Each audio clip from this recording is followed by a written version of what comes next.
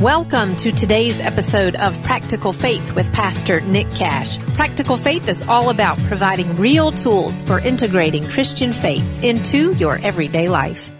In recent episodes, we've been talking about God's desire to grow us in holiness, how He does that through His Spirit that dwells in us as believers, and how we participate with Him in the lifelong process of growing the holy character of Jesus in our lives. Growing in wholeness could be compared in a way to language learning. Have you ever tried to learn a new language? Holiness is a completely foreign language that God is asking us to master fluently. You can't just learn a language, it's got to get in you. In the previous episode, we looked at Jesus' words from John 14 through 16 about His Spirit abiding in us and about us abiding in His Spirit, this mutual reciprocal abiding that Christ calls us to.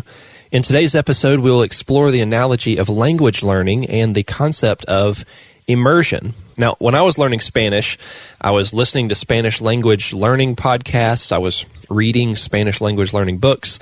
I watched movies with the Spanish subtitles on. I reviewed my Spanish flashcards every day, and I learned quite a bit of Spanish vocabulary.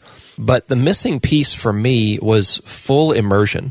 You can really only master a language by being immersed in it. As you live in the midst of the language, it gets into you, and you get into it. In a way, holiness gets into us as we immerse ourselves in it, specifically as we immerse ourselves in Him, in God's Holy Spirit, the one who is alive in us and at work within our lives.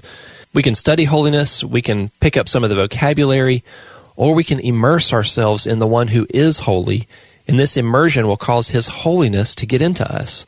This is our only hope for mastering the fluency of holiness, that is immersion in Him. If you think about it, it started with those first followers of Jesus. It started with Thomas and Philip and Matthew and all the other disciples.